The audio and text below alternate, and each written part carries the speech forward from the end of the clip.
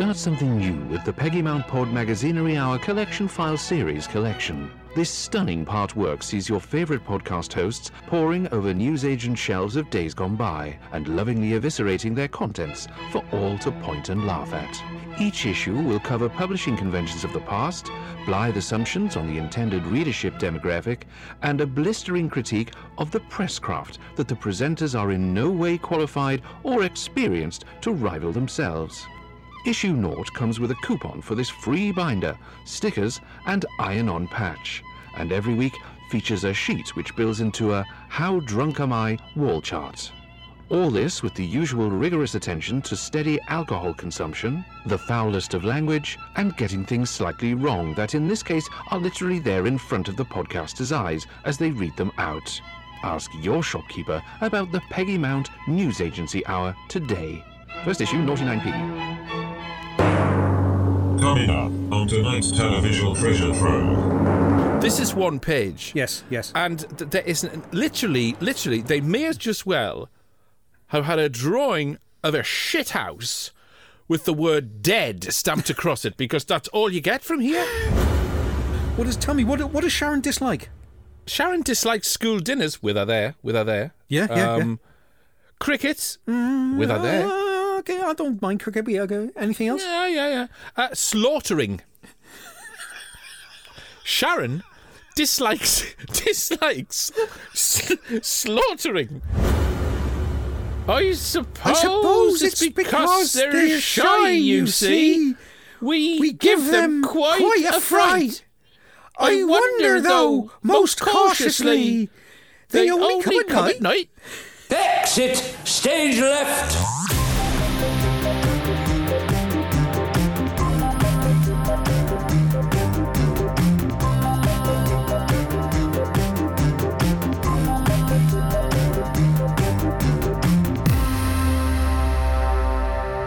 Are you all right? Hello and welcome to the Peggy Mount Periodical Hour. I'm Dr. Velvet. I'm Blackout. And we're here because there's absolutely nothing to watch upon the telly box. So we sent producer Ken down to the paper shop to get a magazine and a 10p mix-up, being mindful to request no flying saucers in the mix-up. I can't like a flying saucer, mind. I'd rather have the cherry lips. Yes, hello to you, and thanks for dropping into our laid-back literary look at some pamphlets of the past, where Britain's best-loved battle axe is never far from our minds, because here, Peggy's always peeping round the page. If you head over to peggymountpod.com, info for the particular issue we're discussing is in the show notes. You can find us on the socials, get in touch to say hello, or ask us why we think we're too good for Fast Forward magazine. Now, before we get over a decade into a professional publishing operation, while still managing to lit our magazine with typing errors, Dr. Velvet, I've got to ask, what are you drinking? I mean, we're reading magazines, we're reading comics. It has to be a can of Tizer. Beautiful. Yeah. Cunningly adapted for my contemporary taste buds with a double measure of Bacardi Spice. He's not messing about. I'm not. However, it does taste like the Blue Peter studio floor after a visit by Lulu the elephant. Yeah, anyway, you? I've got a bottle of The Pardoners by the Canterbury Ales Brewery in Kent. Oh, now we're talking. What a brand. Speciality. The Pardoners. Does that mean the taste is quite a surprise? Pardon? Is it? This is brilliant, this. I love it. And I'm assuming they have more in the range, do they? They do, yeah. Yeah, come back next week. Excellent. Okay then, with that in mind. And so to our first visit to the reading corner. And the wafts of printer's ink lure us to a title that had already got itself very comfortable on shelves up and down the country for years. If you ever needed a handbook on how to be a preteen kid in the 70s and 80s, you need to read La La La La La La La La La La La La Look In. La La La La La Look In. La La La La La Look In. The Look In was a weekly children's entertainment magazine from independent television publications which ran from 1971 to 1994, with additional special issues and annuals along the way. Its main focus was television programmes aimed at the younger end of the demographic, expanding to cover pop music, movies and sport when they were on the telly. As well as interviews and promo features for shows on the ITV network, Look-In was perhaps most famous for its own comic strip adaptations of everything from action series to sitcoms, and this zeitgeist from the newsagent was sure to set tongues wagging in the playground. We've leafed through an issue dated 5th of September 1981, with the cover promising features on Tiswas, Metal Michael and Nicholas Hammond's Spider-Man. I'll spoil that for you now. They're on the photo, but 2 of those 3 only get a black and white photo each and a short paragraph of text 3 pages from the end. Marvel will have been on the phone Monday morning playing fucking hell. La la la, looking. La la la, looking. So how often did you get the Look-In? Every week. Yeah? Yeah, I loved it. Absolutely loved it. My walls were covered in the pull-out posters. Mm-hmm. The whack. Yeah, absolutely. Die-hard Look-In fan. You? I'd get it if I happened to see it, if I was at the paper shop, because I knew it would be interesting. Uh-huh. But I wasn't intent on getting it every week because there wasn't really any ongoing thread in it. Apart from the comic strip well, stories. You know, the comics leak through, but they're too short to really count for something to keep me buying it every week. They're fine. Okay. They're a great feature. Yeah, we'll get onto them later. But some of them had stories that would span across the weeks. But still, I get why they wouldn't be strong enough just to buy the mag for that. Yeah, no, I get that. I had the infamous subscription with my newsagent to make sure I got it every week. Yeah, excellent. Absolutely. They're still accessible Look-Ins, old Look-Ins. Mm-hmm. I mean, even go as far as to go onto peggymountpod.com and there'll be a link on there. There is. Just have a look and see what you'll find on there. But physical copies. People are still buying secondhand copies of those. Absolutely. Mm-hmm. I've got some old copies of Look-In from the 80s, not the 70s, in my attic still to this day. Excellent. Mm-hmm. Absolutely. I loved this magazine.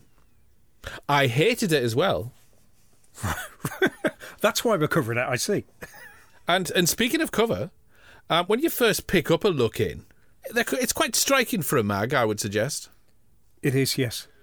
This that logo across the top, that's like my era of Look-In. Yeah, same. You know how you've got sort of like your Doctor and your James Bond. This is definitely my Look-In. Mm-hmm. Yeah, same. That is the second version of the logo, I do believe. Right. And I think that came in late 70s, mid to late 70s. Okay.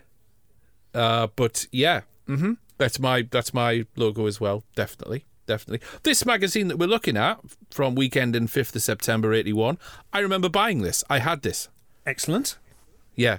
I absolutely remember this because the thrill that went up my spine when I saw Spider-Man on the cover. Well, this is the thing, mind. Look-In was like famous for those, sort of those watercolour portrait covers. I'm going to say this one's crap. This is 3 separate things next to each other. And, the artwork on each one is sort of... Well, the artwork of Metal Michael is good. Mm-hmm. The Spider-Man, you're like... Marvel have already got pictures of Spider-Man covered, right? You know that. Okay, right. So you're going to have to do something really special. Right, okay, off you trot. And that's what we've got. It's like you... Oh. That, to me, looks like it's a lift from a photographic print and inked in. Yeah, it's entirely possible. That's fine. But, if it was just that on the cover, it was just Spider-Man, yeah, fine. I'm gonna give the benefit of the doubt to the artist here. The artist is on Arnaldo Puzzu. Right. And he's an Italian painter. And he got the gig from issue 40 of Look-In to paint the cover, do paintings for their covers. Mm-hmm. Prior to that, they were using photographic covers. Right. This is his last cover. Yeah, I'm not surprised. Can you imagine giving that poor guy a photo of Metal Mickey and he's like, are you taking the piss? Well, I think genuinely they're saying, oh, by the way, did we not tell you that this issue's your last? The what now? This is your last. And he's sat in his studio and he's thought, fuck this. So I'll give them any old bollocks. So that is why there's a painting of Tiswas' Sally James on the cover where you can't see her face, and the word arseholes is written across her shirt. Is that it? Arseholes is written across the shirt, and they look like custard pies that are all over our face. They're not. That's bird shit in those plates. There we go. Right? Stars we mean to go on. Yeah.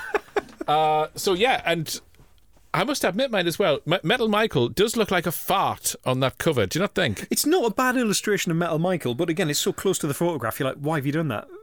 I don't know. The issue after this, incidentally, was, like I said, they reverted back to photographic covers, and Yes. it had, and they had Adam of the Ants on the front cover, and you got a free earring with it, and I also remember buying that, and it's a Skull and Crossbones earring, and I still have that somewhere. I still have it. You say earring. Flipping straight over to the back cover of this before we go any further. There's a bit on the cover of like next week's. It says, yes, it's new, and here's your special free gift. It's like a Skull and Crossbones thing. You can see the little hoop across the top. It says, for ideas about how to use your Skull and Crossbones miniature, see page 19. So I'm assuming then you remember turning to page 19 of next week's magazine and just said, earring. Absolutely. Right, And I'm pleased I had that guidance. I needed that. Well, I can't tell how big it's going to be from the back of it, so I didn't know if it'd be like necklace-sized. Or it's clearly just like someone's got a job lot of things that should be in one of those little fucking 2p pushing machines in the arcades. Yeah. I was chuffed with it, me though. You know. The only trouble was at that age, I didn't have my ear pierced. Yeah. Did you take to wearing that when you were into the punk rock goth? I wore it as a necklace. Right. Yeah. And people did recognise that it came from the look-in. But anyway, speaking of Tiswas, we turn to page 2, and there's an article about Tiswas coming back. Tiswas returns, it says. Watch it. Tiswas returns. Watch it. Yeah, watch it. Watch it. The original branding.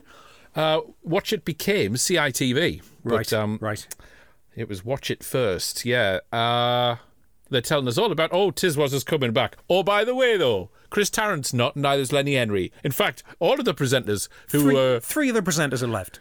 Yes. Bye. It is worth noting that this is a 6-paragraph full-page promo for what turned out to be the final series of Tiswas. This is a dying on its arse. They've got somebody from the Darts. All this is throughout the entire article is people going, it's still just the same. You're like, well, it's not really going to be the same, is it? Because 75% of your presenters are left. No, it's still the same. And you're like, surely, if anything, you should be saying that it's better, not just the same. There's a reason that they're fucking left, mate. And yeah, they've got the psycho looking one from the Darts. That's right, Dashing Den. Yeah, he always reminded me of the guy from Boney M. In terms of, you thought, I don't know what he's going to do next. When you look at him on page 2, there's a row of photos going across the bottom. Dashing Den, Saucy Sally, I mean, come on, it's a bit for the dads, isn't it? Fun-loving Fogwell, and Gorgeous Gordon, we'll get onto him in a bit. But when you look at Den, put your hand over one side of his face and look at that, the expression on one side. Then put your hand over the other side of his face, look at the other expression. He's Jekyll and Hyde at the same time. Yes, he is. It's yes, amazing. He absolutely is. Yeah. He's Harvey Dent. And they've got Gordon Astley is one of their new co-presenters. Fogwell Flax, we know him. He's like one of our favourites from the punchlines. Yes. Gordon Astley, who's looking zany in a baseball cap that's off to a bit of an angle. Wild. It says, although Gordon Astley remains a mystery man, we were assured that he is as nutty as a fruitcake. Even the people writing the article have no idea who this man is. At all. It's like he joined 3 minutes before they put pen to paper for this magazine, so they just don't know. Yep. Can anyone tell us something? They're on the phone. Can anyone tell us something? No idea. All you need to know is in the third line of the first paragraph. It starts on the 5th at 10:30. That's all you. Anything after that, you don't need to read. Yep. Now, it does say in this that basically the reason 3 of them left is they did a tour over the summer of universities, and they found out that there was quite a lot of adults who used to watch Tiswas, who liked a bit of the saucy humour in that, so they went off to do OTT, the adult version of Tiswas. We all remember that, with the famous balloon dance. No, this was going to be my thing. I didn't even know about OTT when I was a kid. I heard about it later. I'm like, really? I don't know what this is. I've only ever heard of it. I've never seen any actual existence of it until this in writing here. Oh, wow, okay. Oh, yeah, I've seen episodes. It was bloody awful. Yeah, fair. I mean, I can imagine that. Why do we think Sally James didn't leave? Why do you think she stuck with Tiswas? Exactly. No, it was. It could have been good. It could have been good. It just. We were in primary school at the time, If you watched OTT, you were one of the cool kids because you were allowed to watch that. There was a little kudos went with that. In my primary school, if you watched the young ones, you were cool. I don't think anyone in my school gave a shit about OTT. Yeah. Our headmaster did kind of put a request out to parents to ask them not to allow us to watch it. Oh, that's going to work. Yeah, right, exactly. Parents, yeah. don't give your children heroin, lovely heroin. Do you know what I mean? But yeah, I couldn't sit through an entire show. That's all right. We'll review it before long. Very true. No, that has to go on the list, to be honest. OTT was pretty anticlimactic. Well, speaking of which, let's move on to the next page. Ooh, Elvis, the story. Now, let's set the scene here for anyone who isn't familiar with the Look-In title.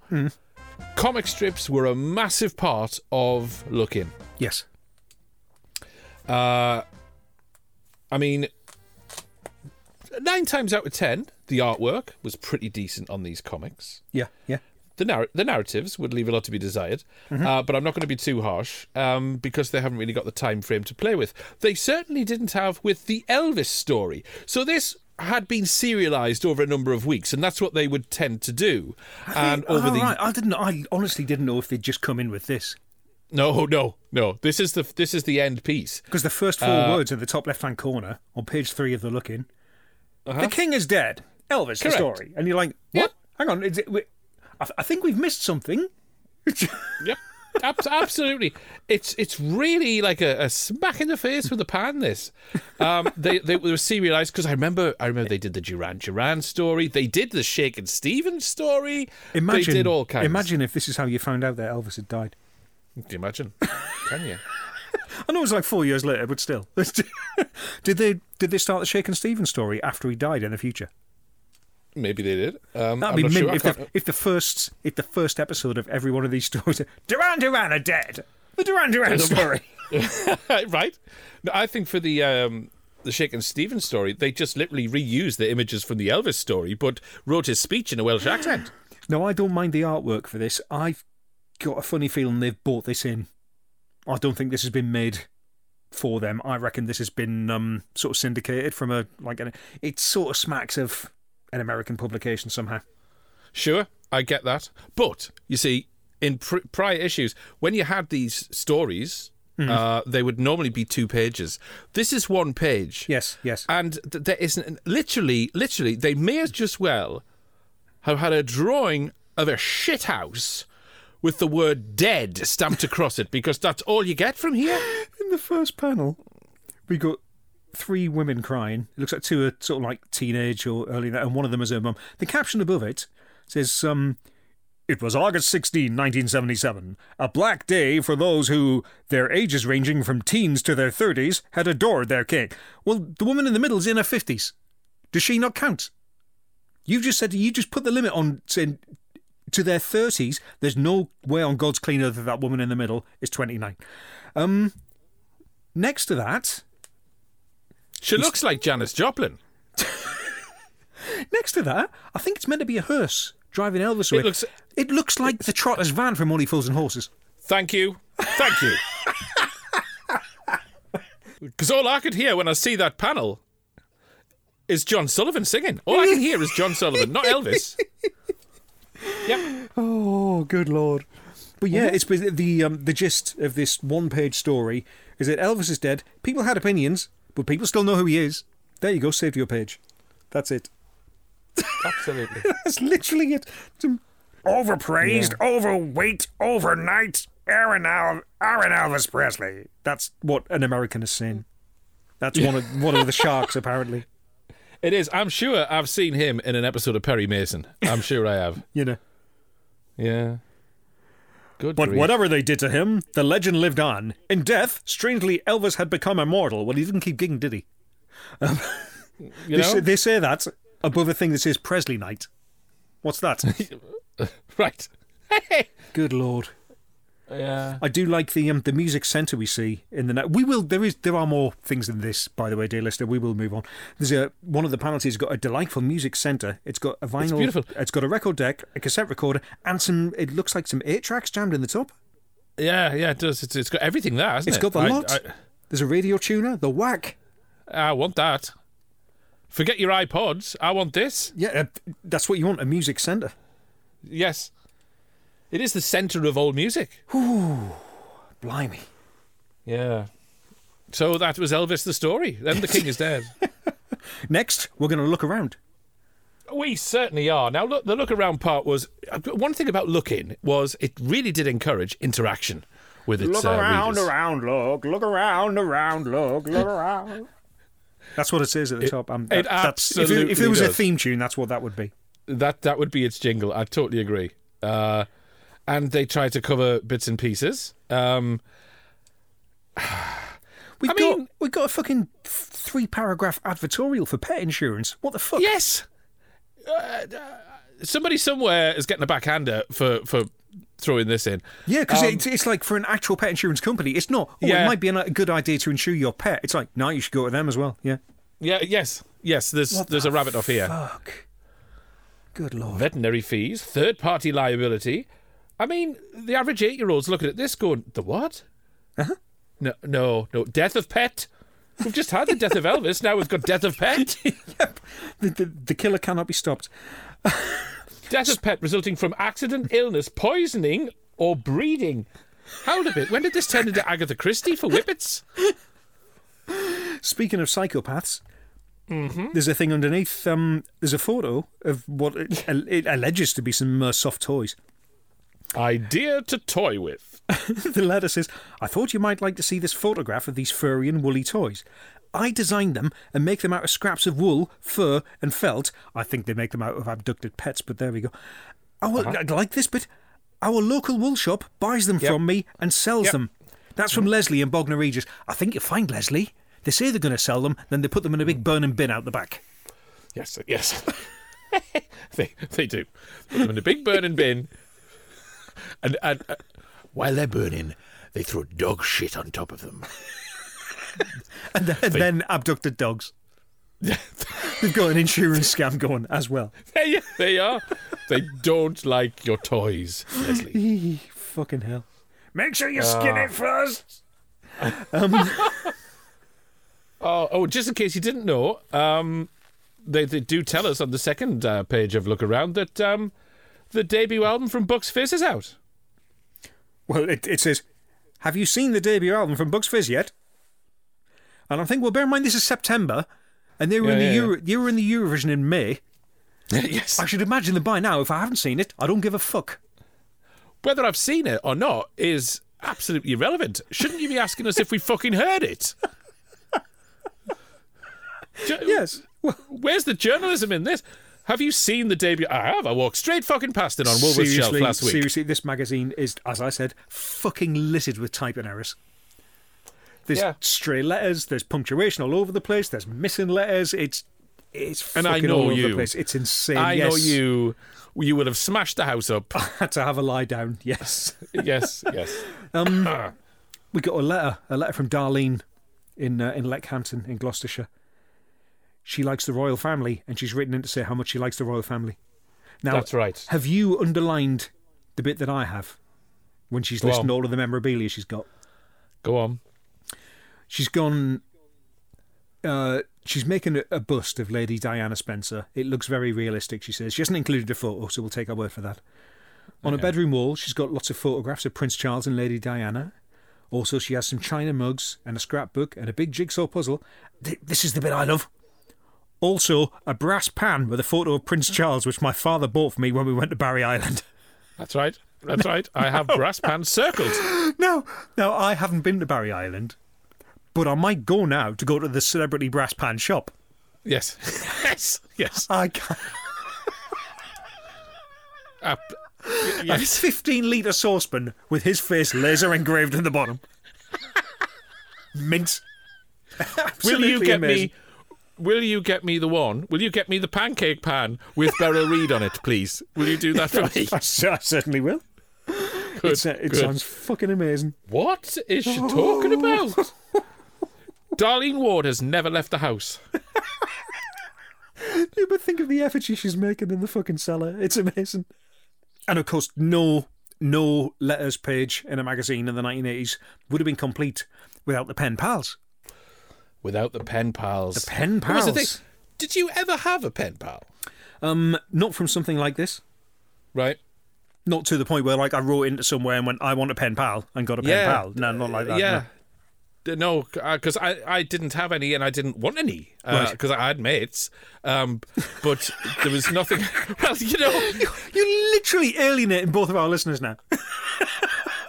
True. But I just think, yeah, okay, fair enough. I just. What gets me, of course, and we're used to this in such retrospective magazines, they print. Sometimes they print the entire address. Yes. We're not going to Of read the it, but person writing it. they do it in this. Wait, Yeah. tell you what to do, right? Go to peggymountpod.com, click on the link, download the magazine. We're not hosting it. It's hosted elsewhere. We're not responsible for that, right? Mm-hmm. Write to these people. See if they're still at the same addresses that they've published here. Write and ask to be their pen pal. Yeah. You could be pen pals with Paula in Guernsey. That's all I'm saying. She likes Shakin' Stevens and ABBA. That's normal, isn't it?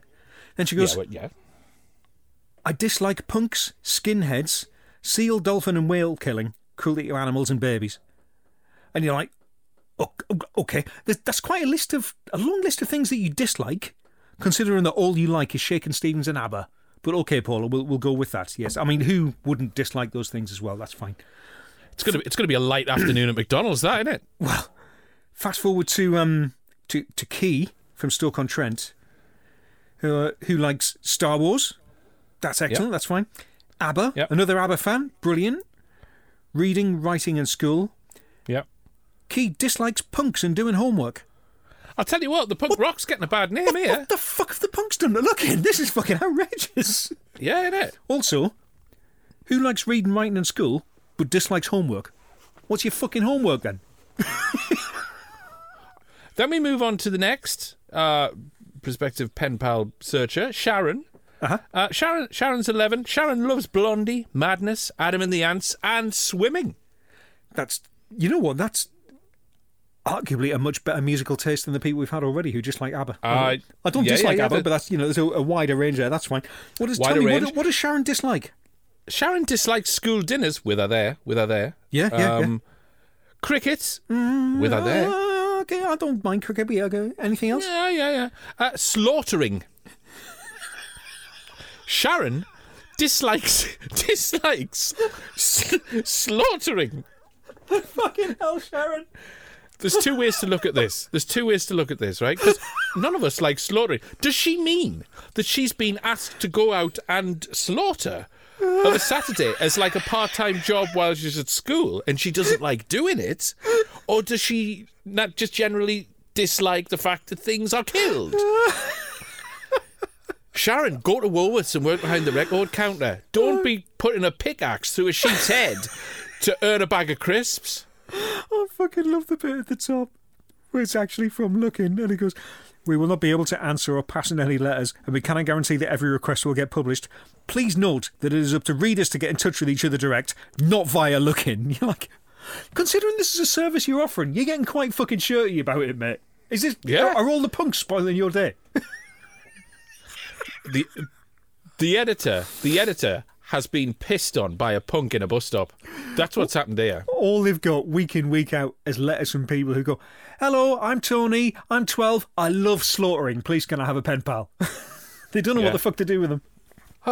As well as audience interaction, of course, Look-In would feature some lovely little articles about sports, music, entertainment, and do you know what? Oh, jump for joy. There's a lovely little article in here called Gottle of Gear, about vent acts on the telly. Yeah. Now, I was 8 years old in 1981. 8-year-old me absolutely loved this article because I love them. I love them. I've got issues here. Why? Well, firstly... I know why. I Do you? I can see one photograph on the second page of this article that is giving you nightmares. It's not even that. It's the text. It's broken up into paragraphs, but there's no cross-headers between like tying off subjects. Agreed. It's just reams of fucking text. It is fucking yes, boring. yes. I was like, I'm expected to wade through all of this There's a lot of random italicizing as well, actually. because it's all middle-aged men that they're interviewing. There's this air of melancholy, has-been bitterness to every fucking interview here. They're all Les McQueen in the League of Gentlemen telling us that it's a Yeah. shit business. Yeah, I get that a little bit, to be fair. But again, to 8-year-old me, I didn't get that vibe back in the day. This was Why peek does this behind the article curtain. keep referring to the Muppets as if they're ventriloquist dummies? I know, yes. They're There's not. misinformed, That's isn't it? absolutely not what the fucking act is at all. No. If anything, No. these ventriloquists, oh yeah, the Muppets are popular. Yeah, they're fucking more popular than you, mate. I imagine you fucking hate them. Well, this is they it. can come on and the kids laugh. Right. Rather than just crying and wanting to go home. We hear from another chap called Ward Allen. He's got Roger the dog. I remember Ward Allen. I can't wait for next week's article when we get a write-up about Fuck the Pig. Right? No, I mean, it's fine. I like the we wait until we get to the very last paragraph. Mm-hmm. It says, all the ventriloquists talked about here have been men, and the reason is that there are very few women ventriloquists. You're like, well, go and fucking find one, mate. You're the journalist. Although this may be changing. Cheeky Charlie Cherrywood's explanation is perhaps a bit unfair, and I quote, women can't keep their mouths shut. And you're like, is that any way to end this fucking article? At all. Really? Not. That's actually shocking, you know. Fucking appalling. Seriously. It is. It's. Let's change the tone completely. And moving on to yet another comic strip, of course. Now, I will name the comic strips that we've featured. We've had the Elvis story. We've got Buck Rogers. Yes. We've got Wurzel Gummidge. We've got Cannon and Ball. We've got Smuggler. And we've got Chips. Quite the buffet. And, of course, all based on the then contemporary popular ITV shows. Yep. It's a decent coverage as well. When you're getting like American action shows. And also, fucking Cannon and Ball. Mint. Yeah. Cannon and Ball. Now, as mentioned, we said prior, these stories, though, the problem is they don't have time to breathe. Not in 2 pages. Yeah. Granted, some stories will continue over the weeks, but even so, in this one here, the Buck Rogers, himself and Twiggy are battling against what looks like tan-striped Diplodocus dinosaurs. Yep. With lasers that make the sound thriss and thrassa. Thrasser's nice. Thrasser's beautiful. I'm going to start using that. But again, very similar to Elvis. The artwork is good here. Yes, I'm liking it. And I'm enjoying the artwork on Buck Rogers. Again, it's very much that, we said they're like taking a still. I don't want to use the word traced, but they've used that as like a very, very close reference. They really have, haven't Put they? some basic cell shading over that. It's looking good. I'm liking the watercolour textures of the backgrounds. It's the fact that fuck all happens is neither here nor there. But I am enjoying this. Yeah, and I'm assuming that this is the last segment of this particular story. It seems to be the last segment of all of them. It does for this particular issue of looking that we're looking at, doesn't it? I know. When we get to like the last page, as we did earlier, it says, "Oh, it's all changing next week." I'd have been reading this worried it was about to go under. Yeah, to be fair. Although it is rescued by the fact that, because they all do say at the end of the show, a great new adventure starts next week. Yeah, it's optimistic, isn't it? You're like, yeah, it's not. There is no next week. Right. Yeah. The way they've portrayed Wilma on the Buck Rogers there on the second page, to me, that's Anna Fried from ABBA when she's got her hair in a bun like that. No, that's fair. Even with the white collar. Yeah. I'm waiting for her to sing Chiquita in that panel, but never mind. And those aliens look remarkably like Doctor Who's Sea Devils, but anyway, never mind. They look a bit like them ones out of Captain Zep. When I was reading Buck Rogers, I got a bit hungry. Yeah, bit peckish, excitement. Bit peckish. Build up an appetite, yeah. Well, do you know what? It's great because I turn over the next page and there's a recipe for coffee honey crackles. There is, isn't there? Now, it's your bog standard jar of honey, some Rice Krispies. Mm-hmm. Squelch them together, stick them in your little paper cupcake case type things. Yep. There you go, bang. That's your Rice Krispie cakes. Fine, it's a classic. There's nothing to them, but it's something that kids can easily make, enjoy the mess, da-da-da-da. What, tell me again, what was the first word of this? How do they make this recipe different? What is the USP of this particular recipe? 2 teaspoons of powdered coffee. What the fuck? Right. Imagine that. Right. Imagine how absolutely disgusting. I like coffee. Imagine how absolutely disgusting that is going to be. Would you have a coffee sandwich? Would you take a jar of Mellow Birds and sprinkle the coffee on 2 slices of bread and eat it? No. So why are you going to put it in a cake? It's the same principle. It's absolutely fucking grotesque. It really fucking is. I am tempted to make these. I am. You get at the bottom. This is the last of the Swallow This recipes for the time being, but we'll be returning to the world of food in future issues of your new look at. Will you fuck? Not like this, you won't. This is the last. Right. This is the last one because the editor has read this, then thrown the contributor in the bin, in the burning bin. in the burning bin, along with the soft toys from that girl. And I'll tell you what else will go in the bin. I bet the bacon tray that these are cooked on goes in the bin because I bet the honey spills out. There's clag from arsehole to breakfast time. I'm telling you now. I bet there was hell on in kitchens up and down the country with coffee honey crackles. The oven was dragged out the back and set on fire. It was already on fire because the honey was burning on the tin. Oh, dear God. Awful. Awful. We've also got an article about snakes. Yes. Now, I'm interested in snackers. I don't mind them. Right. But this was shit. There is one. You get to like first sentence. First sentence of the third paragraph. Lizards, like other mammals, have rigid jaws. Can you hear the fucking alarm bells there? Lizards, like other mammals. The implication being that lizards are mammals. And you're like, fucking kids are reading this, man. Yeah, They're going to be kids in school on Monday morning going, Sir, lizards are mammals, aren't they? What? Lizards, they're mammals. I read it in the look-in. That's it, a fucking blackboard rubber across the class. There's tears. Ofsted coming in. There's fucking hell on. There's extra biology homework being given. Oh, good God.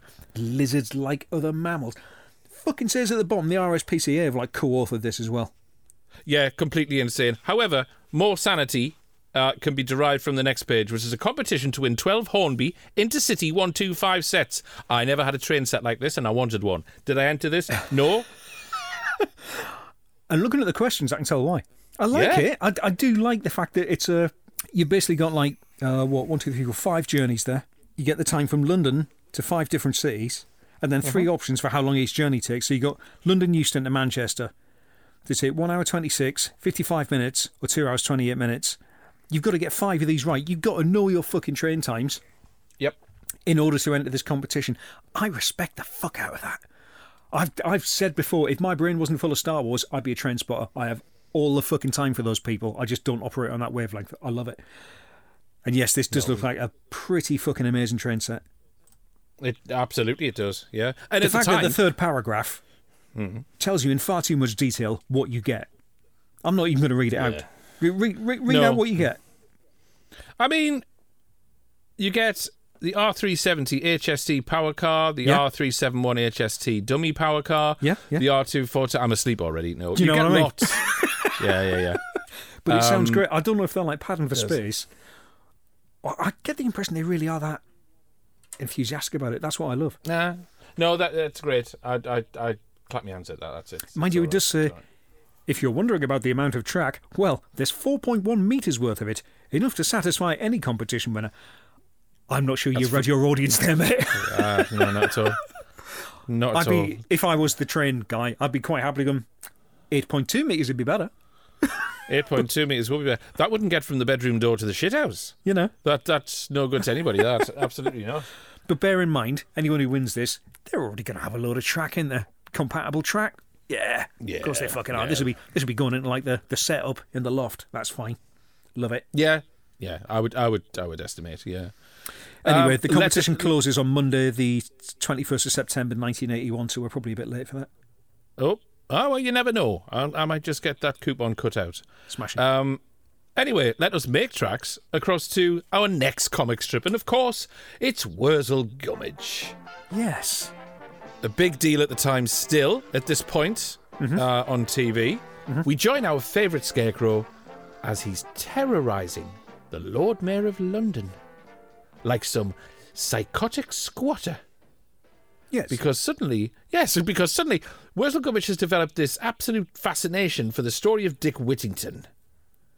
And, I mean, this is what used to happen in the show as well.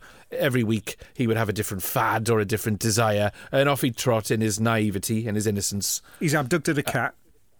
He has, because Dick Whittington, of course, had the cat. Also, he knows somewhere where he can flog on the fur.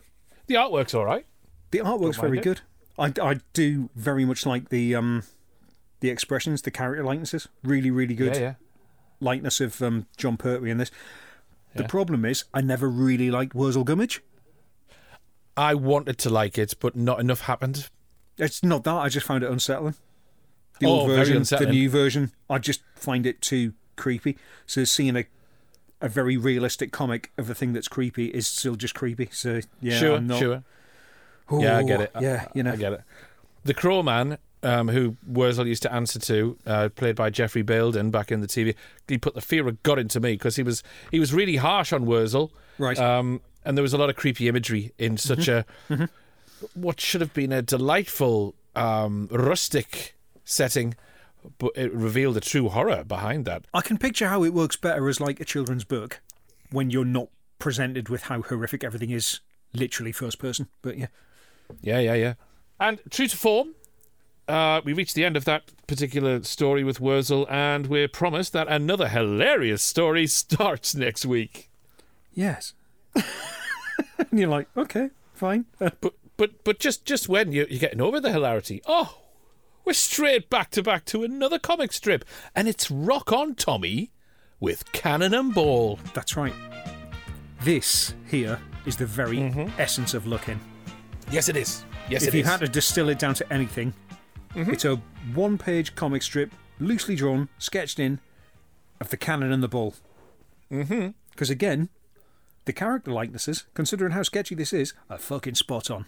They are. More so Tommy than Bobby. Yeah, but you know, it's still, you see the pair of them together, you know who that is.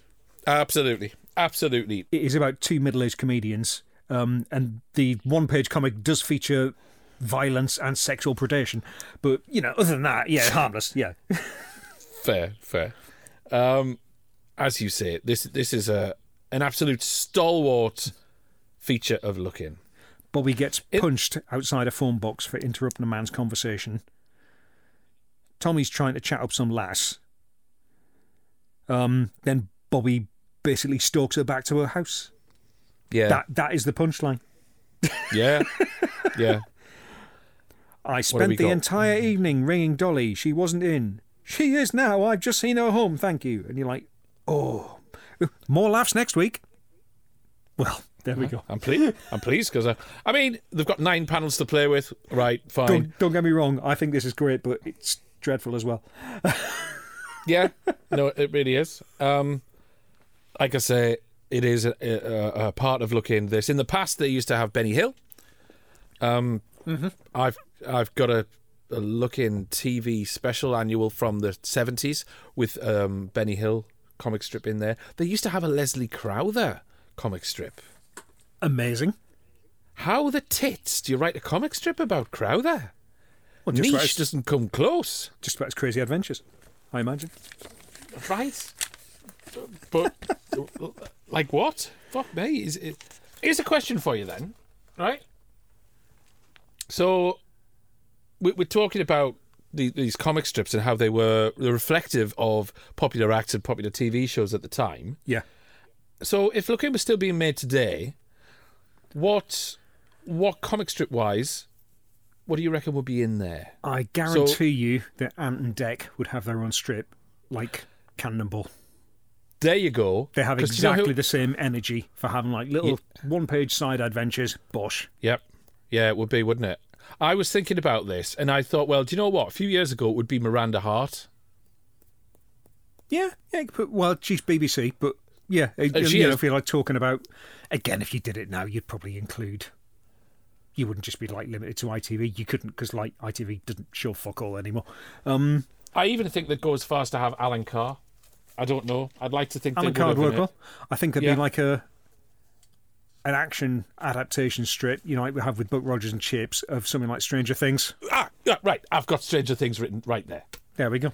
Okay, moving on from the comic side of things, we've got a bit of music. The Looking Colour Centre. Yeah. Kate Bush. There's a 1.5-page interview with Kate Bush. Uh-huh. And a half-page interview with Tony Basil. Now, it's not just because they're women. It's mainly because the article is about dancing. This is very much for the girls, for the girl readers, this, isn't it? Absolutely. And that's fine. Don't get me wrong, because there's fucking far too much in there that's just for the boys that the girls ain't going to give a fuck about. I'm absolutely fine with it. It just comes off as a bit, here's an interview about dancing. Apart from anything else, it's called the Looking Colour Centre.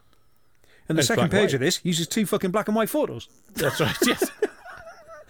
The only colour part of it is the fact they printed on a yellow background. That's someone getting sacked this week, right? Yep, absolutely, absolutely. You're right, though. Looking is very male-centric. Very. But, yeah, okay. So this is a tick box for the girls. Tony Basil. Oh, Mickey, you're so fine. That was her, wasn't it?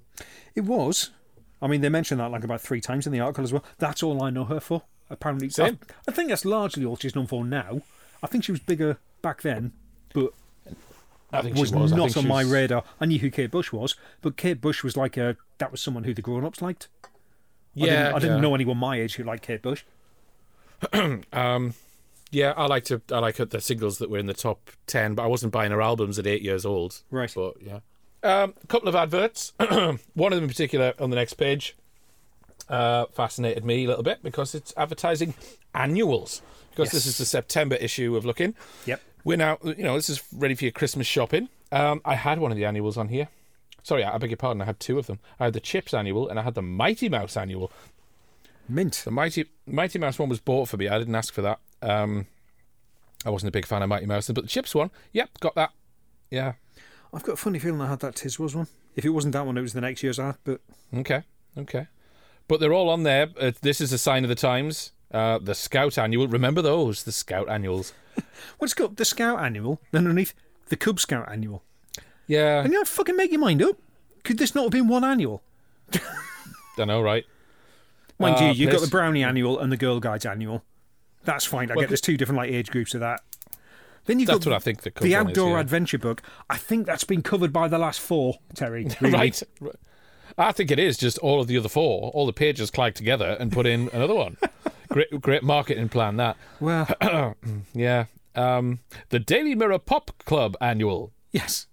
Interesting. Followed by the Elvis special, which is basically 96 pages of he's dead.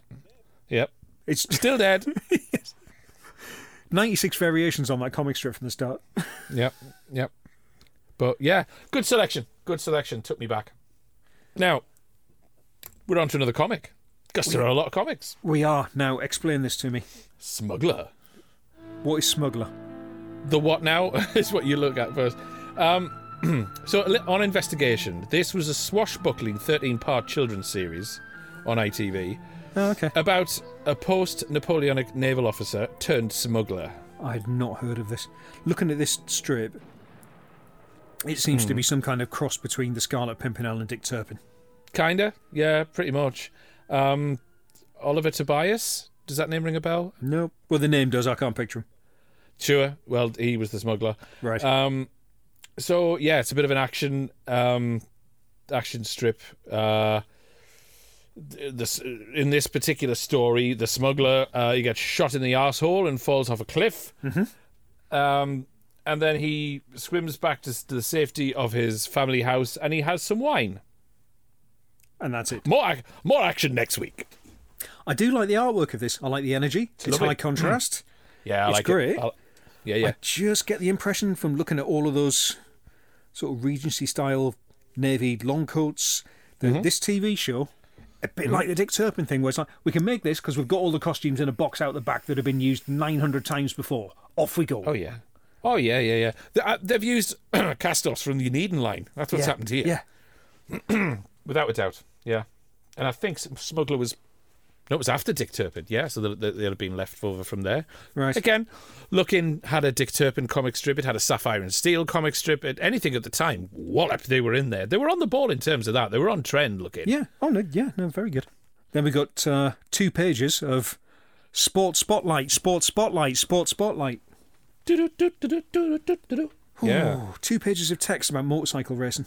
I was going to say, it's Sports Spotlight if you like bikes. Fucking dreadful.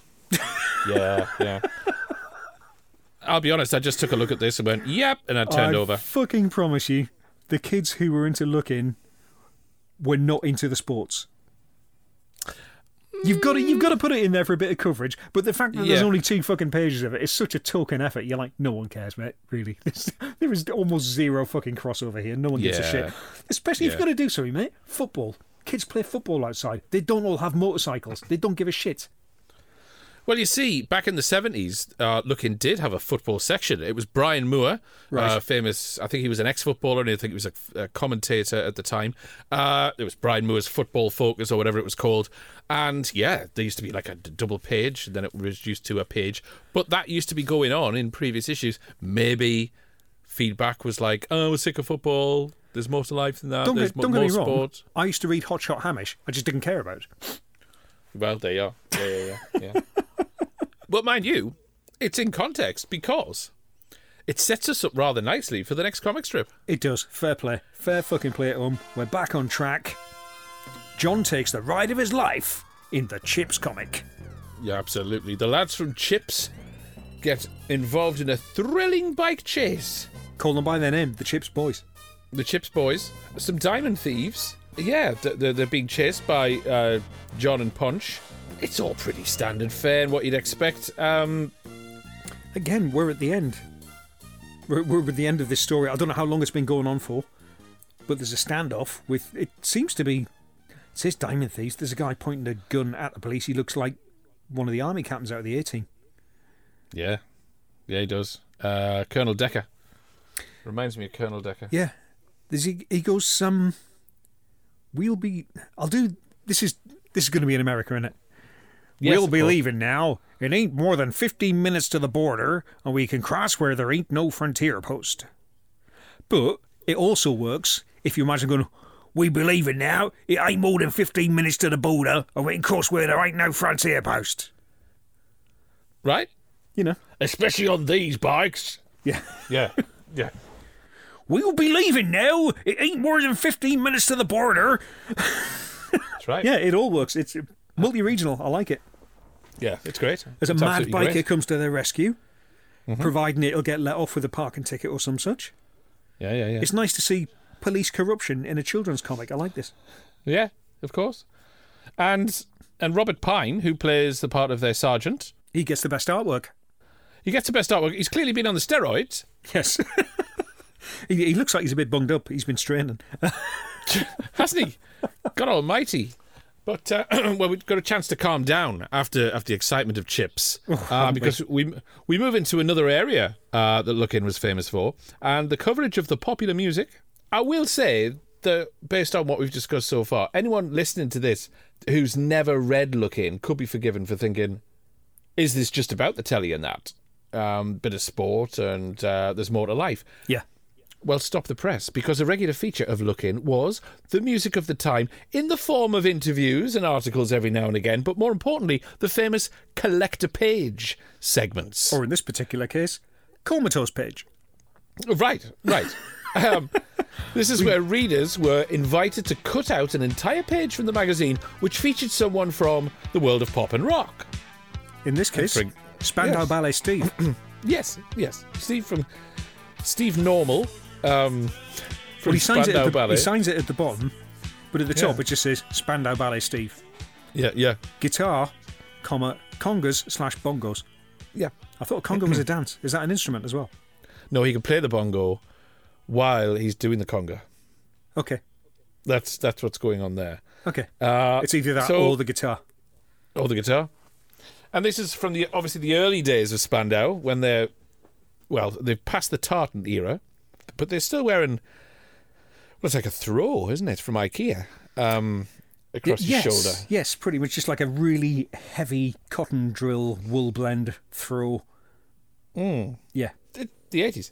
Bless. Steve must have been so fucking chuffed that he was the last in the queue out of his own band. Well, there's that. I think that's probably because he's sat there and he's looking 35, despite his profile saying 20. 20, my ass. Do you know what I mean?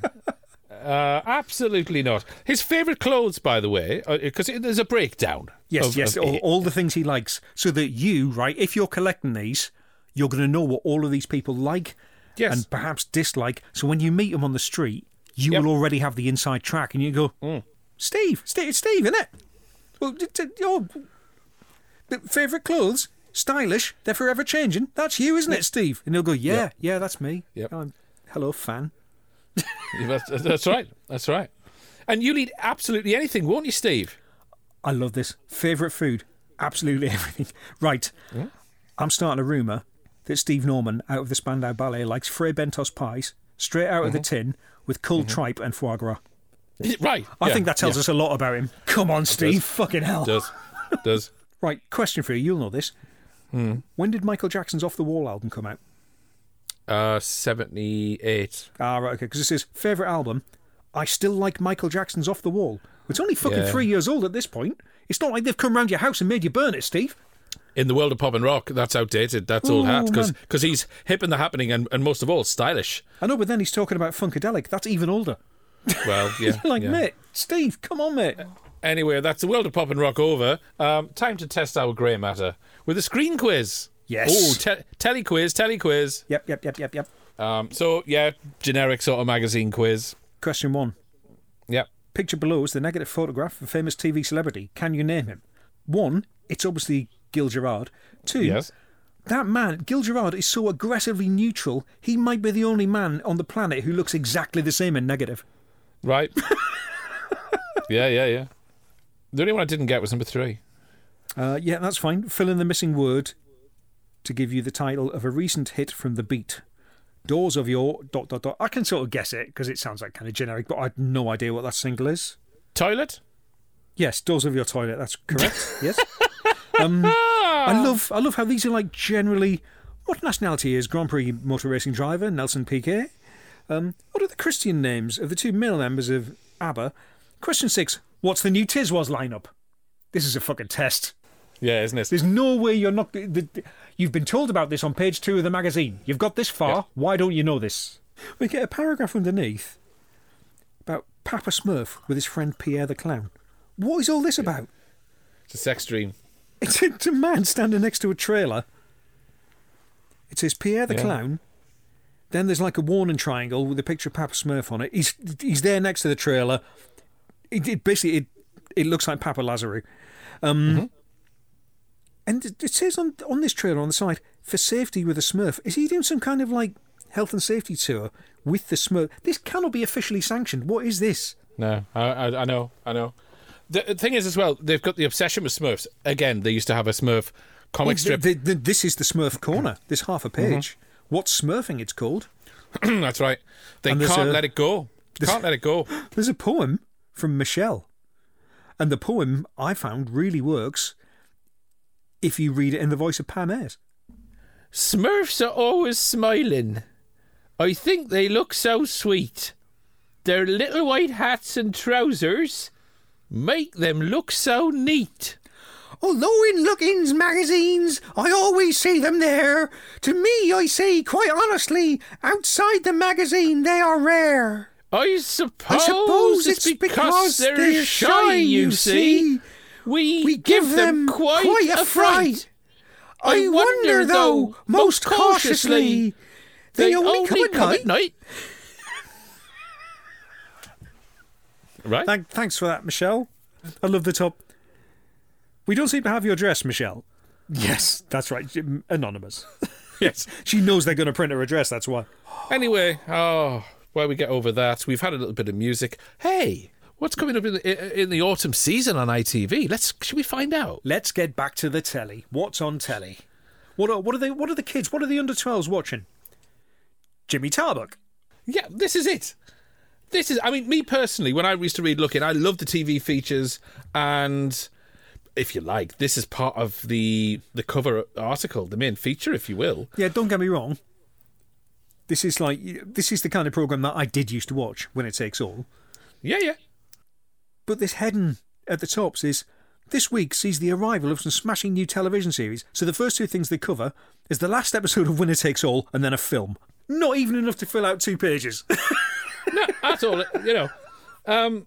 I was surprised to see Winner Takes All in this because of the target demographic. Yeah. I don't know many, apart from you and I and Ozzy, which 8 or 11-year-olds are watching Tarby and Jeffrey Wheeler clack on about who's bidding 10 to 1 every Thursday night. Well, yeah. Yeah. Not just that, but this section does say about Winner Takes All, actually, this is a series that's just reaching an end. Here's some space to fill. Yep. What is it?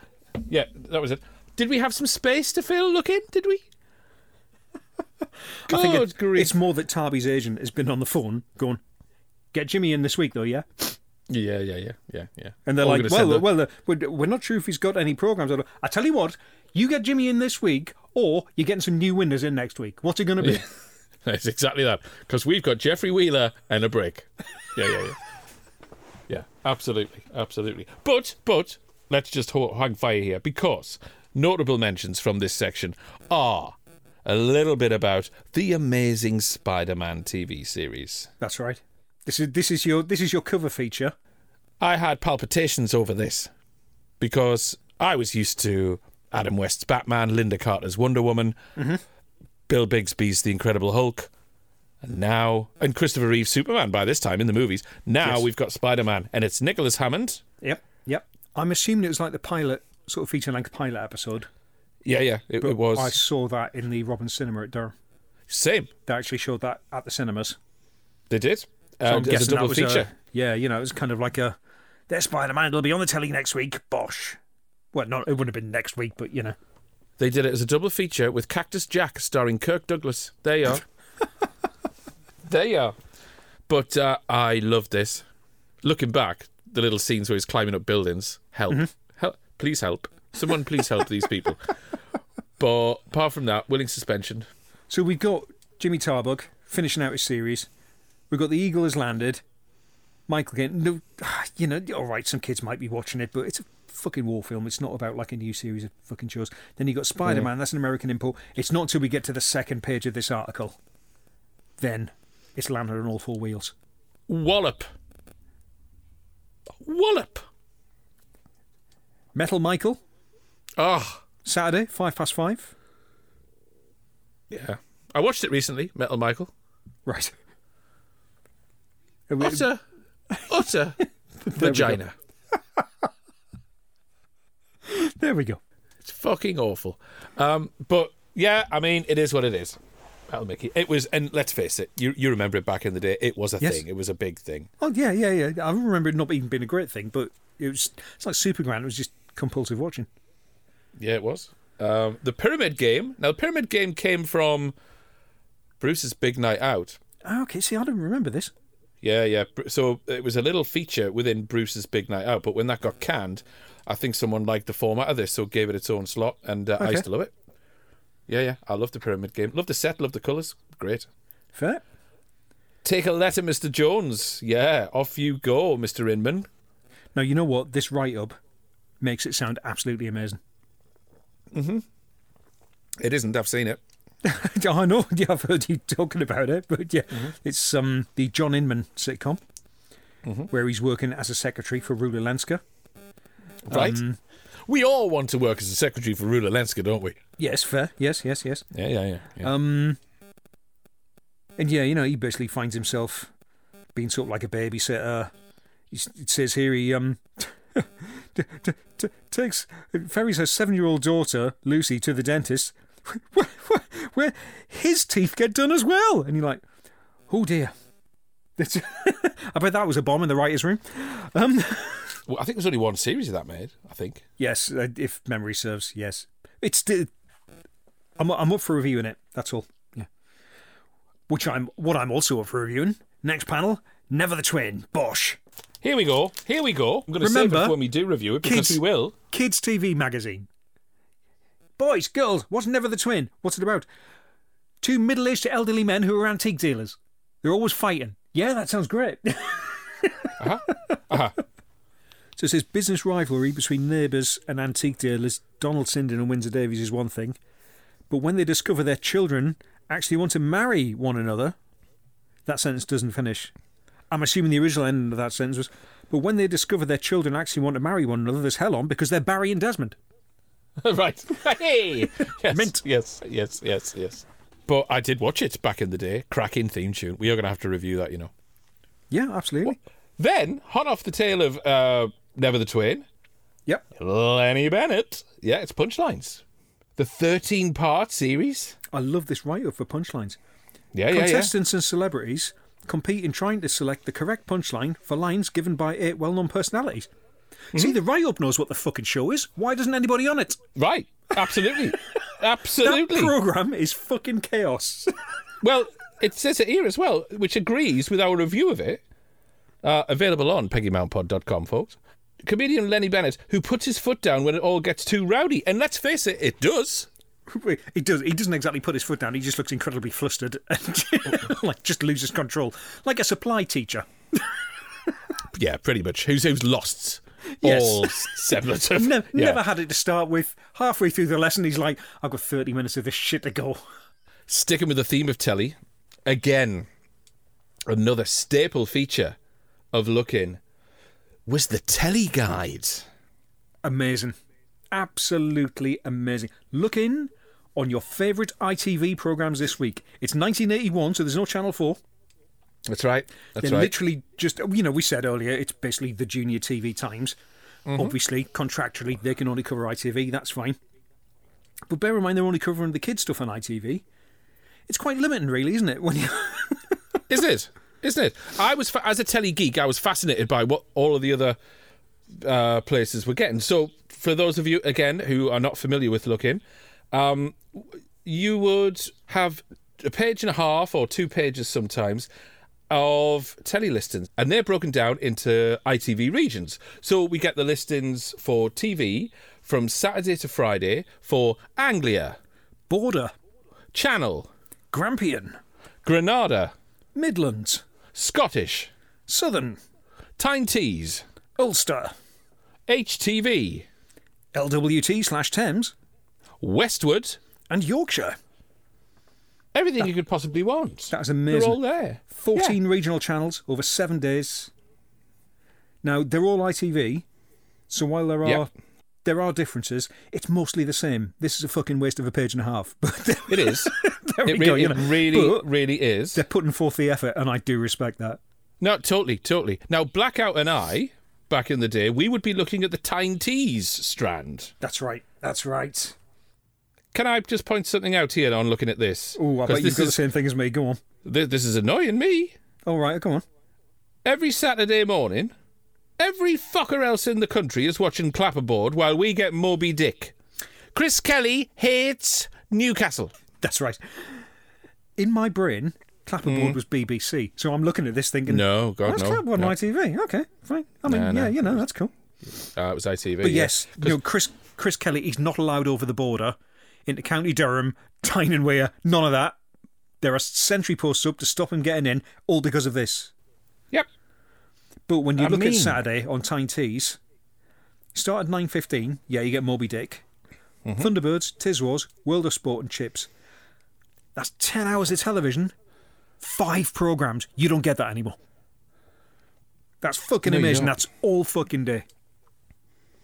Well, yeah. World of Sport I could have done without. It was Dickie Davies, though. Mint. You literally used to watch it for him and for Giant Haystacks. I didn't give a shit Of about the rest. course. That's right. I'm with you all the way there, yeah. And Big Daddy, Giant Haystacks, greetings, Grapple fans. About 4 o'clock the rest of them is on. Yeah, absolutely. I've got a bugbear here, though. Ulster TV, 6:10, we've got Chips. Ulster, at 6:10, they've got Chopper Squad. I'm annoyed. I used to love Chopper Squad. Oh, see, I'd never heard of it. This is what I'm looking at, right? I noticed this. On Saturday, everywhere's getting Chips, apart from Grampian, Granada, and Southern Television, who are getting the Hulk. It's a fucking postcode lottery. I was burning with envy with some I of don't these. know if they're getting episodes of the Hulk that we never got on Tyne Tees. If they're, I don't know. I don't know how the scheduling works because I remember watching both. It was on. Because you're just like, oh, what season is this? How are they planning this out? Yeah. And all of the channels, right, all of your ITVs. Sunday, 7:45, film. Yeah. Conversation in the Look-In office. Do we know what film? No. Isn't it our job as a Listens magazine to find out? No. You're right. It's a film. There we go. The kids will be going to bed. It doesn't fucking matter. It's a film. Beautiful. Absolutely snapshot. Amazing. Snapshot of time that is tremendous. And I mentioned snapshot of an era deliberately because Look-In really does reflect the television and the music of the time, I think. Yes. Yeah, no, absolutely this, yeah.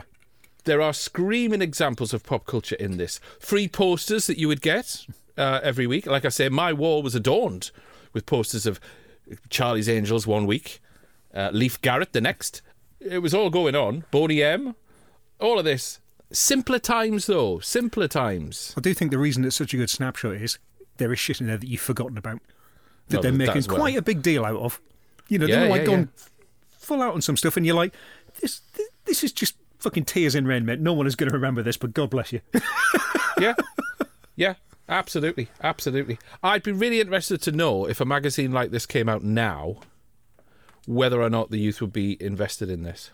In this day and age, such publications tend to be now online, so I'm not sure whether there'd be a hard copy, but then there still are hard copies in the newsagent when you go in there of certain comics and publications. But to be fair, this is first and foremost about television.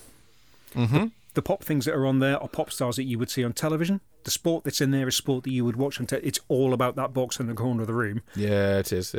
And while magazines are still boldly fucking clinging on, and I do like that print still exists and is still loved by a lot of people, I don't think television's got the cultural sway that it used to have. It's no longer that central hub. Even with the amount of television we've got now, it's sort of too much for a magazine like looking at the cover. And also, I don't think people give that much of a shit about it anymore. Yeah, I agree. What? I'm a man in my late 40s, so what do I know? I mean, no, you're right. I think today they are interested in the trappings of celebrity culture. They're less excited about the goings-on of the actual story. They're not bothered about a 2-page comic strip about Stranger Things. They're not. Yeah, you know. There'd be too many arguments online about, is it canon, is it not, is it all the rest? We didn't care back then. I've literally got in my notes beside every comic strip, is this canon? I want to know if the Buck Rogers strip is canon, if the Chips strip is canon. The Cannonball one definitely is. I don't know. It feels like the Smuggler one is like a direct adaptation of a programme I've never seen, but you know. Yeah. But all right then. Well, listen. With all that in mind, let me ask you something. Mm-hmm. How many pegs will you stick to the front cover and offer as a free gift with next week's issue? Well, what more is there to say? The 70s and 80s were a very exciting time to be perched in front of the box. This is a magazine that encompasses that perfectly. We've just hit on an issue where there's not really that much to interest me. 7 out of 9. I'm with you all the way on a 7. Okay. It was filled with a lot of stuff that I was interested. It did get me excited. The next issue of Look-In, and now more often than not, they would give away these little free gifts. Mm-hmm. They would cover a lot of stuff that was relevant to me about television, to the TV geek. Yep. It was heaven. It was heavenly, this. And it did used to give you a little peek behind the curtains. Although it was very ITV-centric, of course. I still, in those days, I did expect a little bit of BBC to creep in there, because the BBC didn't have their own magazine at this time. Yeah. But we also got movies. I still remember a big bumper spread about the Superman movie when that came out, and that was exciting. So they cover such as that as well. Look-In, very much a thing of its time, very much a needed thing of its time. But when the sport kind of thing crept in, and a little bit out of touch with their writing style as well. So 7, yeah, absolutely 7. So that aside then, the question on the lips of every reader of Look-In is, how many steps will it take you to yodel up the mountain whilst pinning up your free pull-out poster of TV's Lee Majors as the Fall Guy? Well...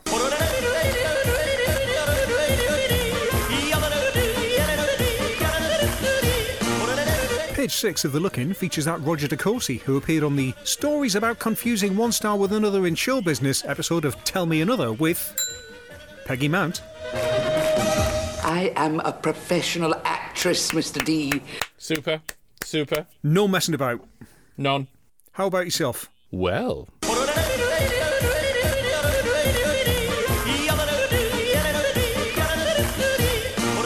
Page 24 of the Look-In features the Chips Boys, in particular Mr. Lawrence Wilcock, who, as we all know, went on to a producing career and helped bring to life Ray Bradbury's Crime Without Punishment in the company of Peggy Mount. Where's me dosh? Here come the Chips Boys! Chips Boys! And we're not talking potatoes! Wonderful, wonderful. Right, that's that. I'm just off to throw a tartan picnic rug over me shoulder and mime to a Spandau Ballet song. But in the meantime, Blackout's got your socials. Yes, thank you once again for hanging out with us. If you'd like to get in touch, you can email peggymountpod@gmail.com, or we are Peggy Mount Pod on Twitter, Facebook and on Instagram. 5-star ratings, reviews and comments are always welcome on Spotify, iTunes or the cards in the newspaper's window. And don't forget to go to peggymountpod.com to check out the show notes for this and all of our other episodes. Yeah. Huh? What about the T-shirts? We got T-shirts. There you go. peggymountpod.com. Click on the little thing that looks like a little basket. It'll take you to the shop where we got the T-shirt. We've got merch. That's what we're saying. We'll put a card up in the paper shop. It's as simple as that. It really is. We'll be back next week to take another look at some literature from our Library of Leisure. Until then, keep pegging. The Peggy Mount Calamity Hour is a free podcast from iCall Media, which holds production copyright. Opinions and recollections expressed are not to be taken as fact. The title and credit music is by Dr. Velvet. Audio segments from television programs are presented for review and informational purposes only under fair use, and no ownership of these is claimed or implied by this show. For more information, visit peggymountpod.com.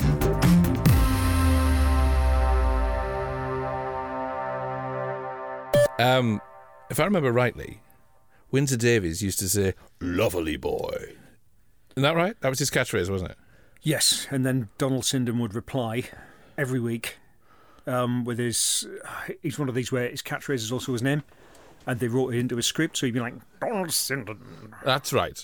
And so it would be typical, "Lovely boy." Donald Sinden. Lovely boy. Donald Sinden. Lovely boy. Donald Sinden. Lovely boy. Donald Sinden. Lovely boy. Donald Sinden.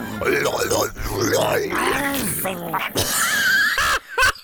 Donald Sinden.